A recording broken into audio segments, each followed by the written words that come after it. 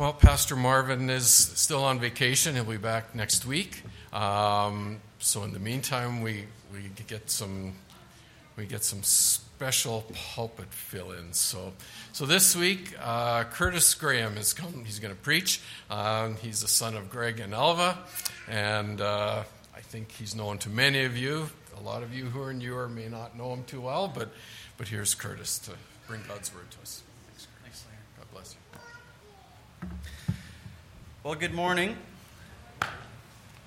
And this morning, if you want to turn in your Bibles to Psalm 107,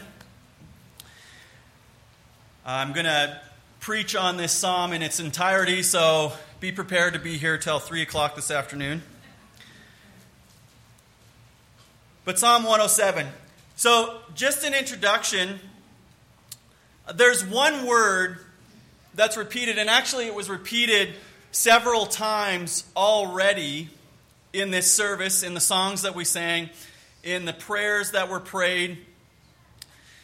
And this one word is more important than any other in this long psalm. It is so essential, the author repeats its usage 6 times throughout this psalm. And it translates in the ESV to steadfast love.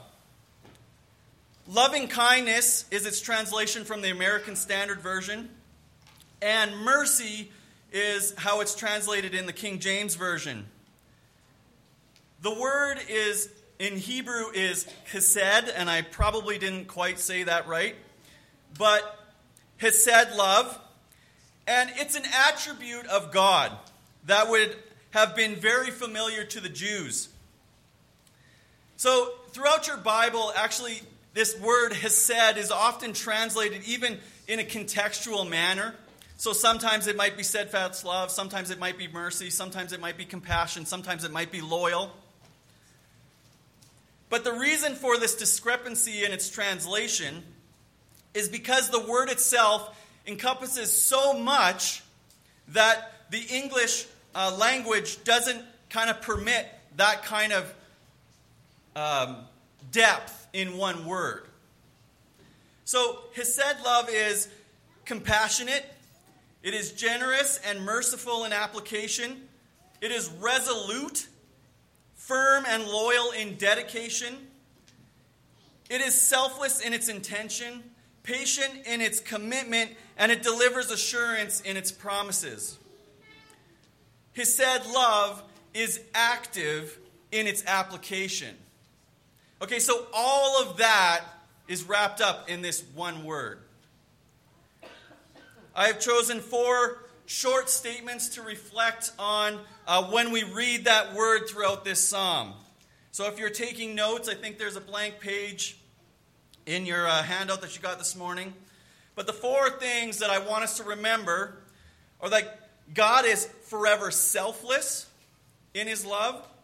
So when we look at that word steadfast love, forever selfless, forever graciously, mercifully, compassionately active, forever resolute in conviction, and forever dedicated to his commitments.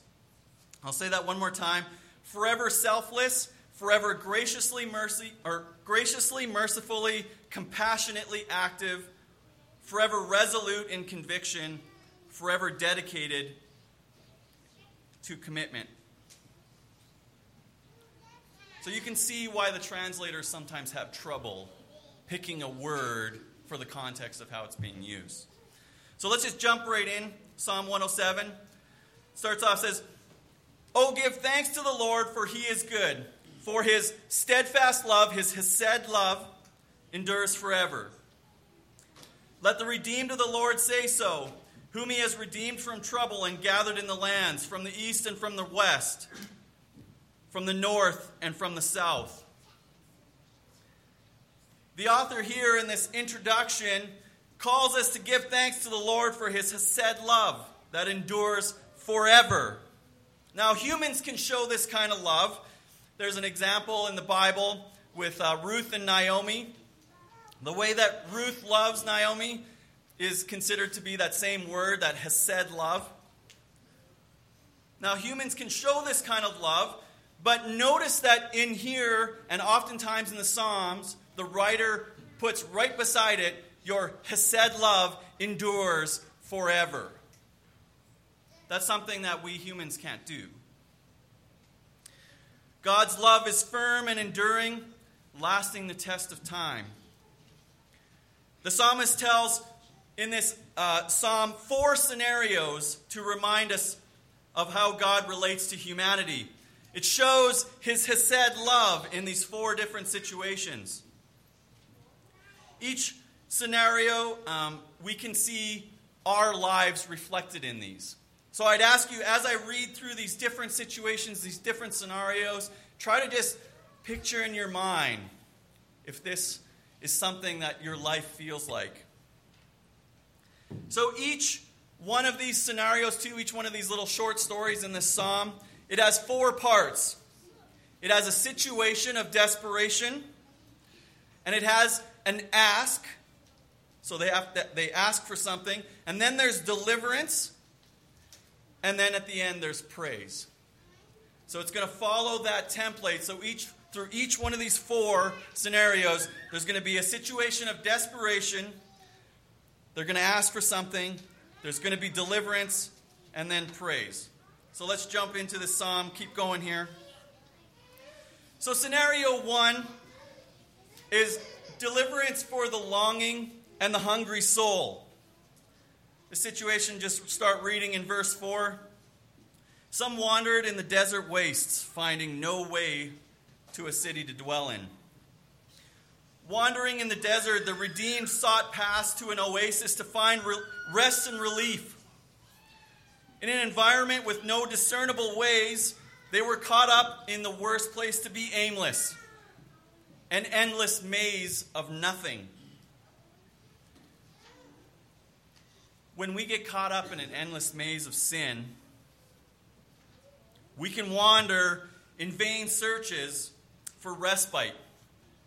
We think that these things that we bring into our lives, whether it be consumerism or something, whatever it is, we think that these things are going to bring us rest and comfort. And we follow what may appear to be a path to relief, but find ourselves continually chasing discontentment. Can you see yourself in this type of pursuit?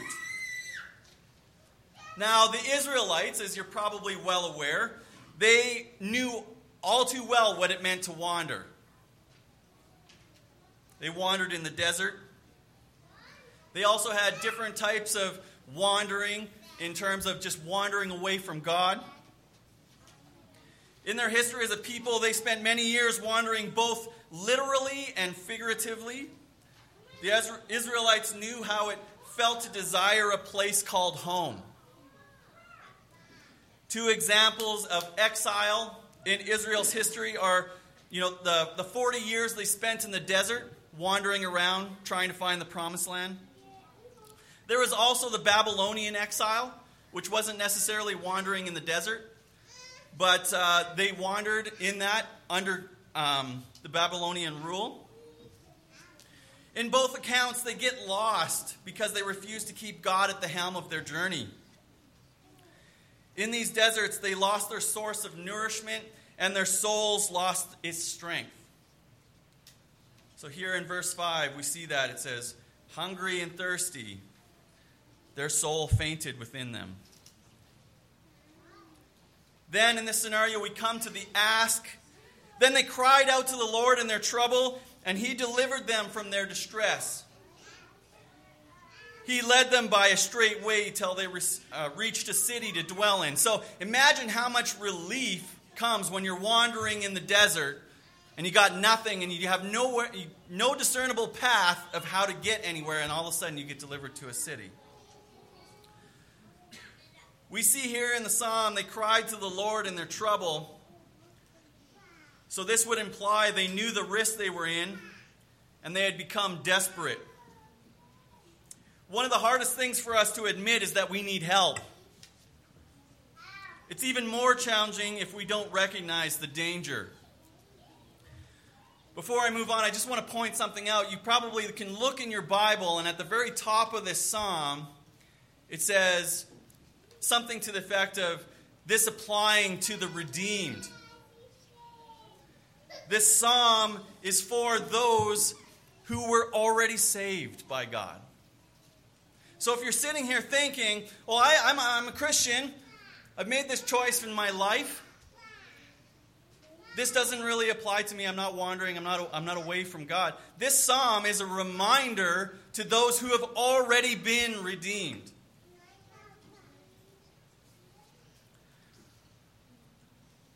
So it can be even more challenging if we don't recognize sometimes the danger we're in.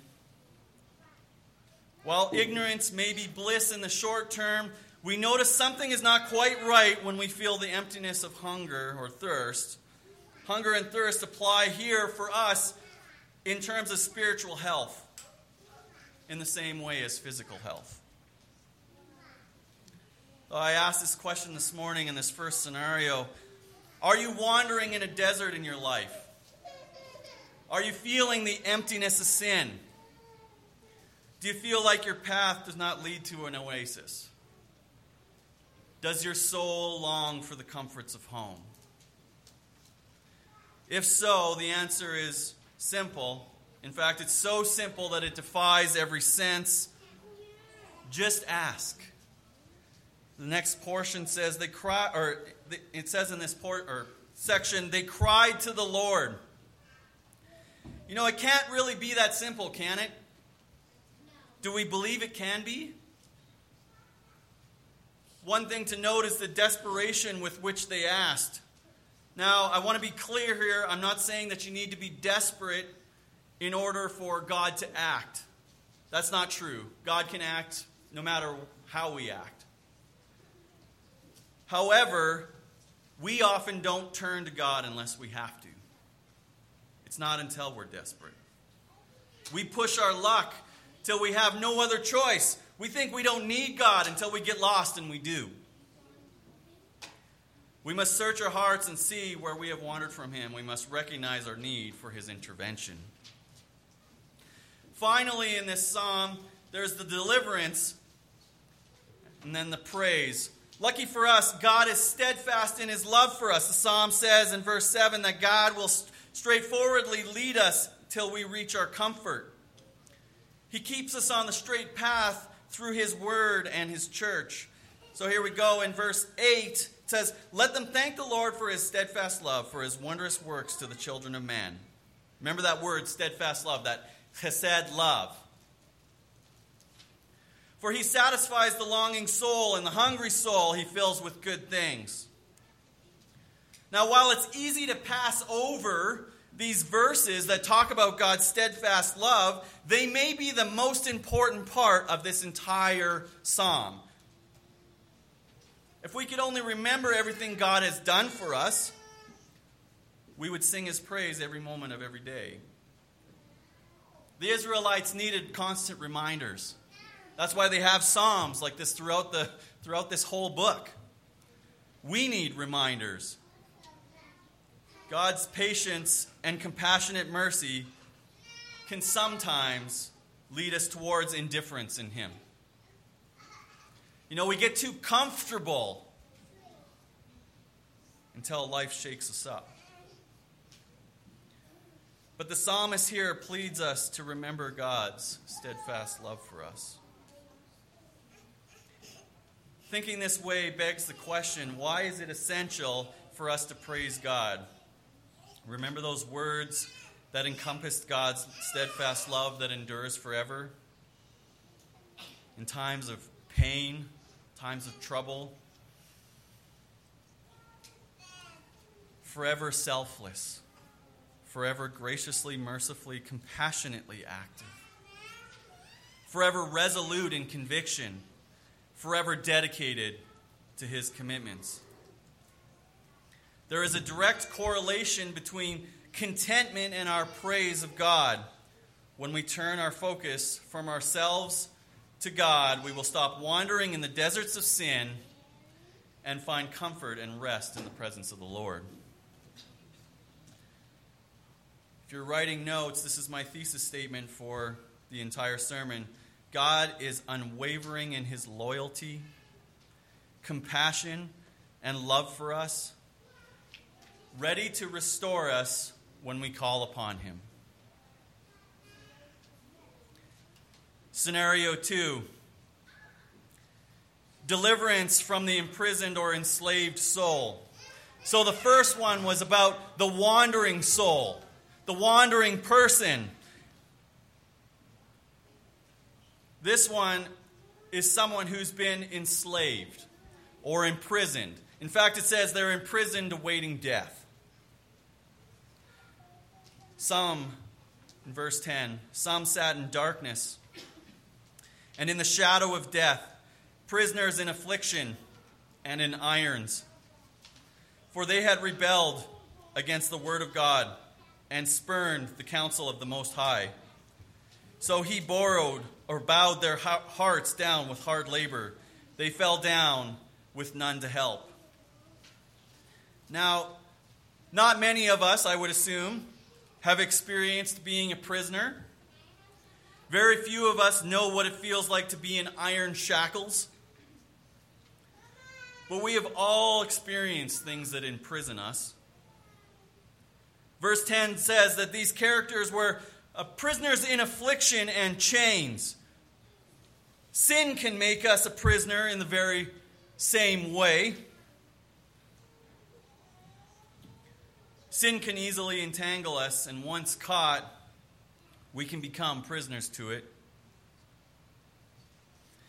In prisoners of that time, prisoners had to work like beasts of burden. They had no liberty, no rest, and they had constant toil that would make even the stoutest heart give in. So that's the picture that he's painting here of this prison. This constant toil, this no liberty, this no rest. They were like a beast of burden. Has sin trapped you in your life?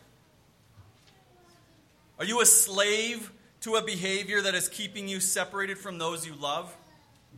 Do you wonder if you may be a slave to your sin? Are you afflicted and distressed with your bounds? Does your soul long for freedom and rest?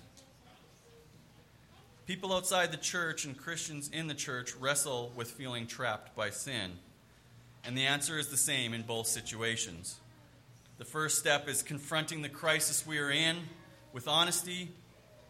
And if trapped, we need help from someone capable of setting us free. The next is the ask. In verse 13, they cried to the Lord in their trouble, and he delivered them from their distress. Again, the answer is easy, but in application is difficult. Ask God for help, and he will deliver us from our distress. The answer is easy in concept, but walking the path is difficult. When our actions trap us, it can be a challenging walk out of those consequences. The steadfast love of God stays with us through that entire journey out of the consequences of our decisions. See, God just doesn't take you and supplant you in a different situation and everything just goes away. That doesn't happen. Because when we sin against other people, God might change our heart, but they're still dealing with the devastation of what we might have done. But God will be with us through it all. Next comes the deliverance. If you feel trapped by the weight of some of your decisions, what does it say? God will set you free. God will deliver you from your distress. The road may seem impossible, but there is hope. God is steadfast in his compassion, mercy, and kindness. Freedom from whatever prison is at hand, and God is with you through every single step. Verse 14, it says, he brought them out of darkness and the shadow of death and burst their bonds apart. God is faithful, and God will guide you out of your entrapment. He is willing and devoted to forever be rescuing you from your sin. Forever. Right? Remember I said that word steadfast is always coupled with endure forever. The path to freedom is there. How will you respond to the hesed love of God? Next comes the praise. This is what we do with God's hesed love. Let them thank the Lord for his steadfast love, for his wondrous works to the children of men. For he shatters the doors of bronze and cuts in two the bars of iron. Remember those words that encompass God's steadfast love, which endures forever. Forever selfless, forever graciously, mercifully, compassionately active. Forever resolute in conviction. Forever dedicated to his commitments. Loyal. Because of what God has done, we praise his name. We remember what he has done for us. Praise is so much more than just music. But when we sing, we remember who God is and what he can do. God is able and willing to set us free if we would only recognize our need for him. God is unwavering in his loyalty, compassion, and love for us, ready to restore us when we call upon him. Next situation. So first we had the wandering soul. Then we have the soul who gets entrapped or in prison awaiting death. And this one may seem like a repeat of the last one, but there's a subtle difference. This one is deliverance for the troubled, self-destructing soul. So not only have they been trapped and in prison, but this is someone who's self-destructed. They are their worst enemy. It says in verse 17, it says, some were fools through their sinful ways, and because of their iniquities suffered affliction. They loathed any kind of food, and they drew near to the gates of death. The picture here is that of a hospital. And someone throughout their life has made poor decisions and coming close to death because of those decisions. They've lived in sin for a long time.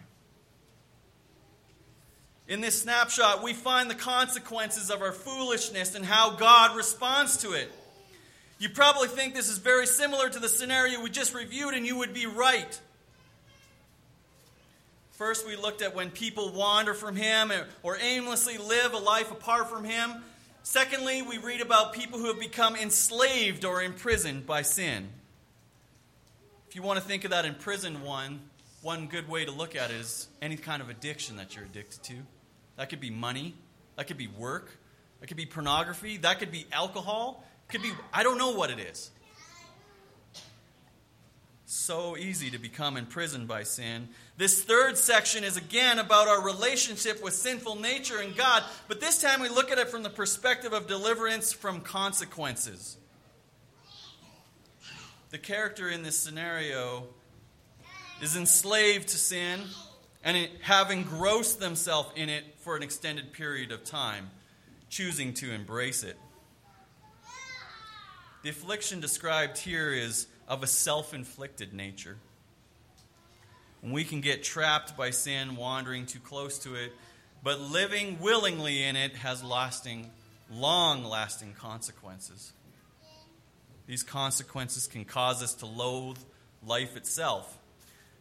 Many start to believe they have no hope, that no one is able to save them. No one can rescue them from the decisions they've made. No one can overcome what they've done with their life. The pleasures of life and food are no longer relevant to them. They seek death. In this psalm, these people are at the end of their rope, feeling that death is coming close. Have you ever, or do you ever feel like you have lived too long in sin to experience redemption? Have you lived a life that you think is foolish? You can believe that you have no hope because of your foolishness. The next verse shows us how God responds to those suffering affliction because of a life of folly. In verse 19 it says, they cried out to the Lord in their trouble, and He delivered them from their distress.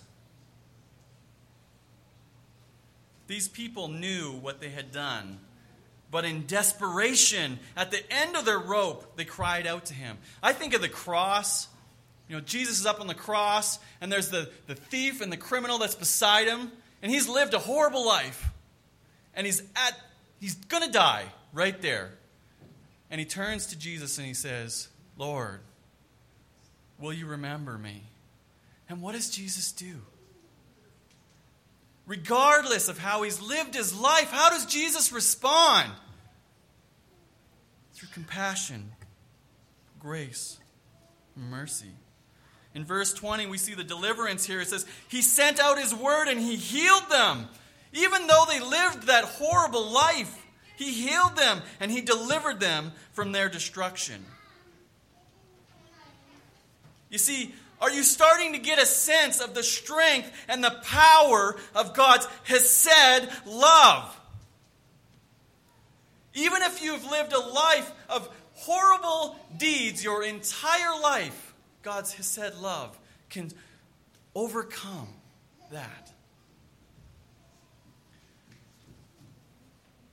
God's forever selfless, forever graciously, mercifully, compassionately active, forever resolute in conviction, forever dedicated to His commitments. He is committed to you. These are the redeemed, remember? Each of these words is an understatement to the bounds of God's Hesed love for you and me. Even if you've lived the most reckless life and foolish life of sin, swallow your pride and realize that God still wants to see you delivered. Would you cry out to Him and accept His redemption? God desires for you to come to Him. He is waiting for you, able to bring you out of your self-inflicted pain. Next, we move to the praise. Imagine someone who spent their life destroying themselves at the end of their rope. They're next to death, and God comes and heals them, and they get hungry again. They desire food. They want to live. And what does it say? How do they praise Him after this? Let them thank the Lord for His steadfast love, for His wondrous works to the children of men, and let them offer sacrifices of thanksgiving and tell of His deeds and songs and joy. Can you imagine the happiness and joy that comes with this type of deliverance? Let us be thankful that for God and His loving kindness, close to death, feeling no hope, God can rescue us from the brink. He is worthy of our praise. God is unwavering in His loyalty, His compassion, His love for us, ready to restore us when we call upon Him. The last scenario here, I call this one deliverance for the tempest-bound soul. It's about a storm. We all deal with storms in our life. And let's read in verse 23. It says, Some went down to the sea in ships, doing business on the great waters. They saw the deeds of the Lord, His wondrous works in the deep. For He commanded and raised the stormy wind, which lifted up the waves of the sea. They mounted up to heaven, and they went down to the depths. Their courage melted away in their evil plight. They reeled and staggered like drunken men, and were at their wits' end. Now, lastly, here we see a scene that's centered around fear. Now, this isn't necessarily about sin. This isn't necessarily about being entangled in sin or living a life of sin and being delivered. This is about being scared. Lastly, we see this scene about fear. The seas were a place of economic growth at that time, but it came with a massive risk. If you've ever been on the ocean when a storm hits, it can be like sitting in the middle of a boat and the hills are just, these massive hills are just rolling past you. Now, I've been on a cruise ship with my wife, and a storm hit while we were on it. It wasn't like a crazy storm or anything, but I remember looking at the waves and being like, holy, like, wow. In the middle of the ocean, the average waves are 2 meters high. Average waves, okay, 2 meters high. And can grow to more than 10 meters high just on their own. Like if it's a big storm, it can get up to 10 meters high. Now, anybody who knows anything about how waves work, if they just get into the right kind of, I don't know what the word would be, frequency, but if they get in sync with each other, they can either boost the waves up even higher or they can kind of cancel each other out. Now, if they boost each other up, they can double in size. So think about that for a second. 20 meters high.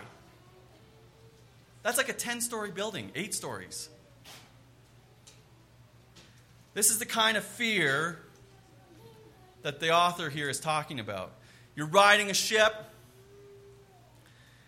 and all of a sudden you hit one of these waves, and it just feels like my life is over. We're done.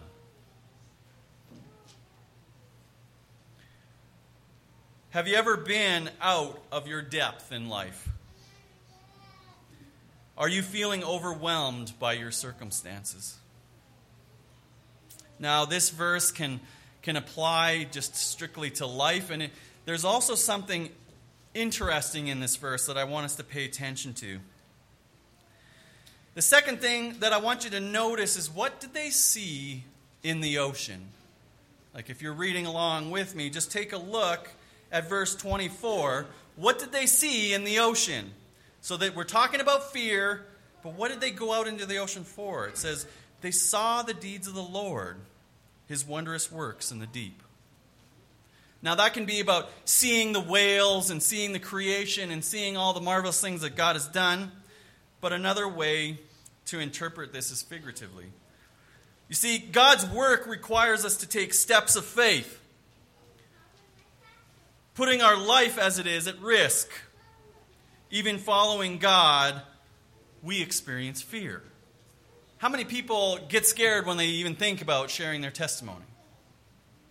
Yeah, I saw a couple people wave their hand. Now, another thing I just want to point out, it's important to note here in this version, it says that it uses the word evil plight. Now, this is not necessarily talking about evil in terms of the people on the ship were evil. This is saying that there was sheer terror in this scenario. So metaphorically, we can stay close to the shore with our pursuit of God, and we can play it safe. But where are the great things of God? Where does it say? It says the great things of God are out in the deep. And what's out in the deep? Waves. Big waves. When we risk little, we achieve little. If you pursue God out into uncharted territory and feel out of control, write these verses, Psalms 107, 23 through 32 on the canvas of your heart. The ask here in verse 28, then they cried to the Lord in their trouble, and he delivered them from their distress. When we experience fear because of our circumstances, we can turn to God, and he is faithful to deliver us. How many missionaries have we heard say that when they come to speak?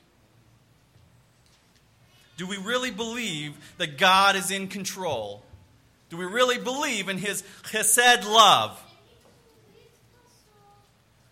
The deliverance in verse 29, it says, he made the storm be still and the waves of the sea were hushed. This set of verses reminds me of when Jesus calmed the storm with his disciples. It's kind of funny, hey? Like the psalmist writes this way a long time before Jesus, and then Jesus comes along, the disciples are freaking out on the sea, and Jesus just calms the storm just like God. They were working alongside Jesus on his ministry, journeying with him, following God, and suddenly a storm picks up. They feared for their lives, but Jesus was sleeping. He gets up, kind of tells them, like, take it easy, guys. I got this. And he rebukes the waves, calming the storm. God is faithful to deliver us from the things that seem impossible to us, lifting us over them. Are you ready to trust God with your fear? Where could God take you if the storms were calm? Imagine that. Think of all the barricades in your life that you say, I can't do that because that's right there. I can't get past that. What if it were possible? Just think for a second. What if it were possible that God just took that mountain and went whoosh, and took it out of the way? Do you believe He can do that? Because He can. So often the giant barricade to us doing God's good works is our inability to get past our own fears. Think of the biggest reason that is holding you back from sharing the gospel. Can you imagine that scenario if God just removed it? In verse 30, it says, Then they were glad that the waters were quiet, and He brought them to their desired haven. God is faithful to take you where you saw His glorious works, so there is no need to worry. After that, the praise, it says in verse 31, Let them thank the Lord for His steadfast love, for His wondrous works to the children of man. Let them extol Him in the congregation of the people and praise Him in the assembly of the elders. God is worthy to be praised for His steadfast love. Remember those words to describe Hesed love. Forever selfless, forever graciously, mercifully, compassionately active, forever resolute in conviction, forever dedicated in His commitments. If you take a risk and follow God, know He has always been committed to you, always, forever. God will see you through any fears that may come along your way. Now, the hardest thing for me when I say that is, does this mean things will be easy? And you've heard this a million times probably if you've been to church your whole life. No, it doesn't mean things will be easy. That is not what this passage is saying. In all these scenarios, it's not saying that if you ask God for deliverance that things will be easy. That is not true. No, but it means that He will be with you through everything, calming the waves to allow you to keep moving forward. God is unwavering in His loyalty, compassion, and love for us, ready to restore us when we call upon Him. This final section of the psalm, a lot of times when people preach on this section, they kind of drop this section out and just preach on the 4 sections, but I wanted to do the whole psalm in its entirety. And this isn't a scenario necessarily, but this section is God's sovereignty over the barren soul. Okay? God's sovereignty. The final section of this psalm is about God's Hesed love for us. And let's just read this here. It might seem like a complete departure from everything we've read so far. But in verse 33 it says, He turns rivers into desert, springs of water into thirsty ground. A fruitful land into a salty waste, because of the evil of its inhabitants. He turns a desert into pools of water, a parched land into springs of water, and there He lets the hungry dwell, and they establish a city and live in it. So first of all, He can do whatever He thinks is right.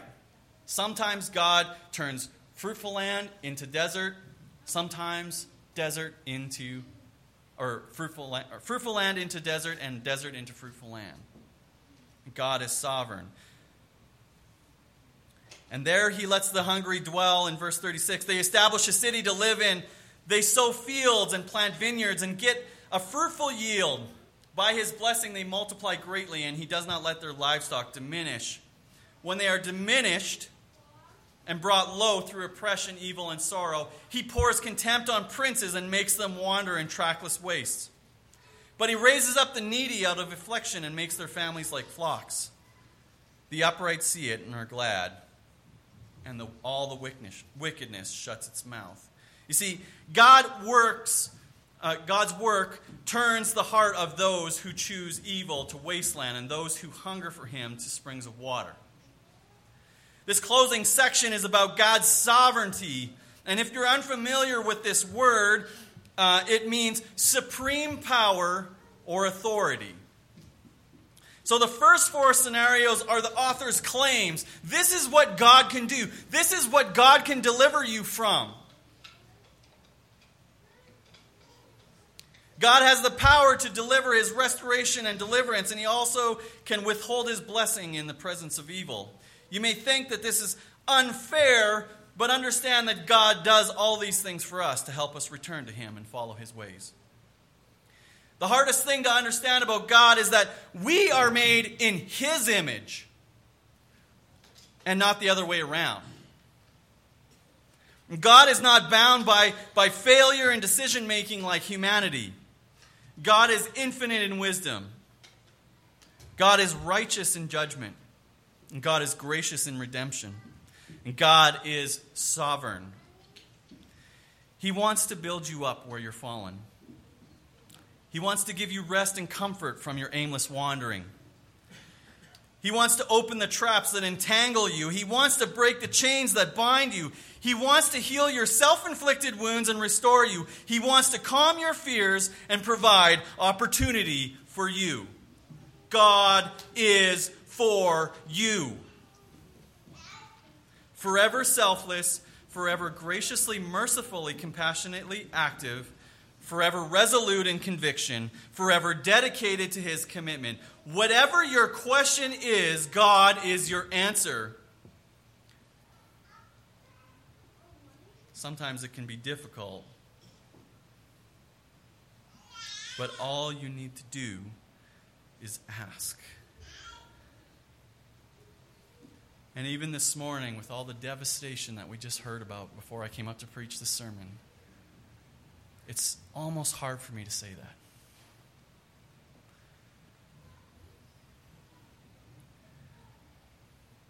But verse 43 says, and this is actually the verse that led me to want to preach the sermon. It says, "Whoever is wise, let him attend these things. Let them consider the hesed love of the Lord, the steadfast love of the Lord." So we want to be wise and remember the hesed love of the Lord.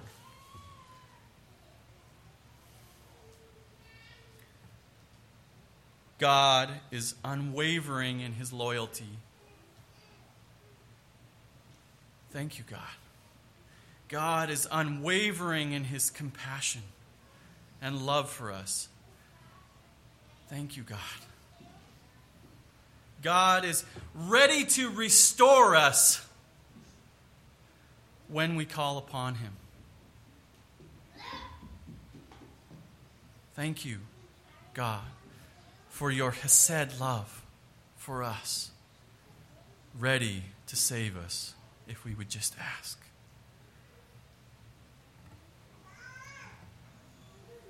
Lord, thank you for your hesed love.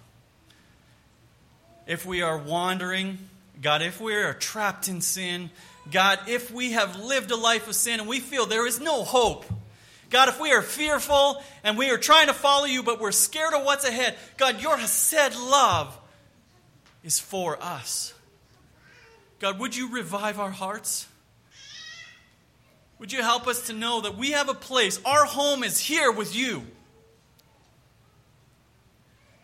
Holy Spirit, would you come and minister to us this morning? God, thank you so much for what you've done for us, but we are hurting. God, I just pray that you would be with the families that are dealing with this tragedy. Lord, you're in control. You are sovereign and you know everything that's happening. I just pray that you would be glorified through all things. In the precious name of our Lord and Savior, Jesus Christ. Amen.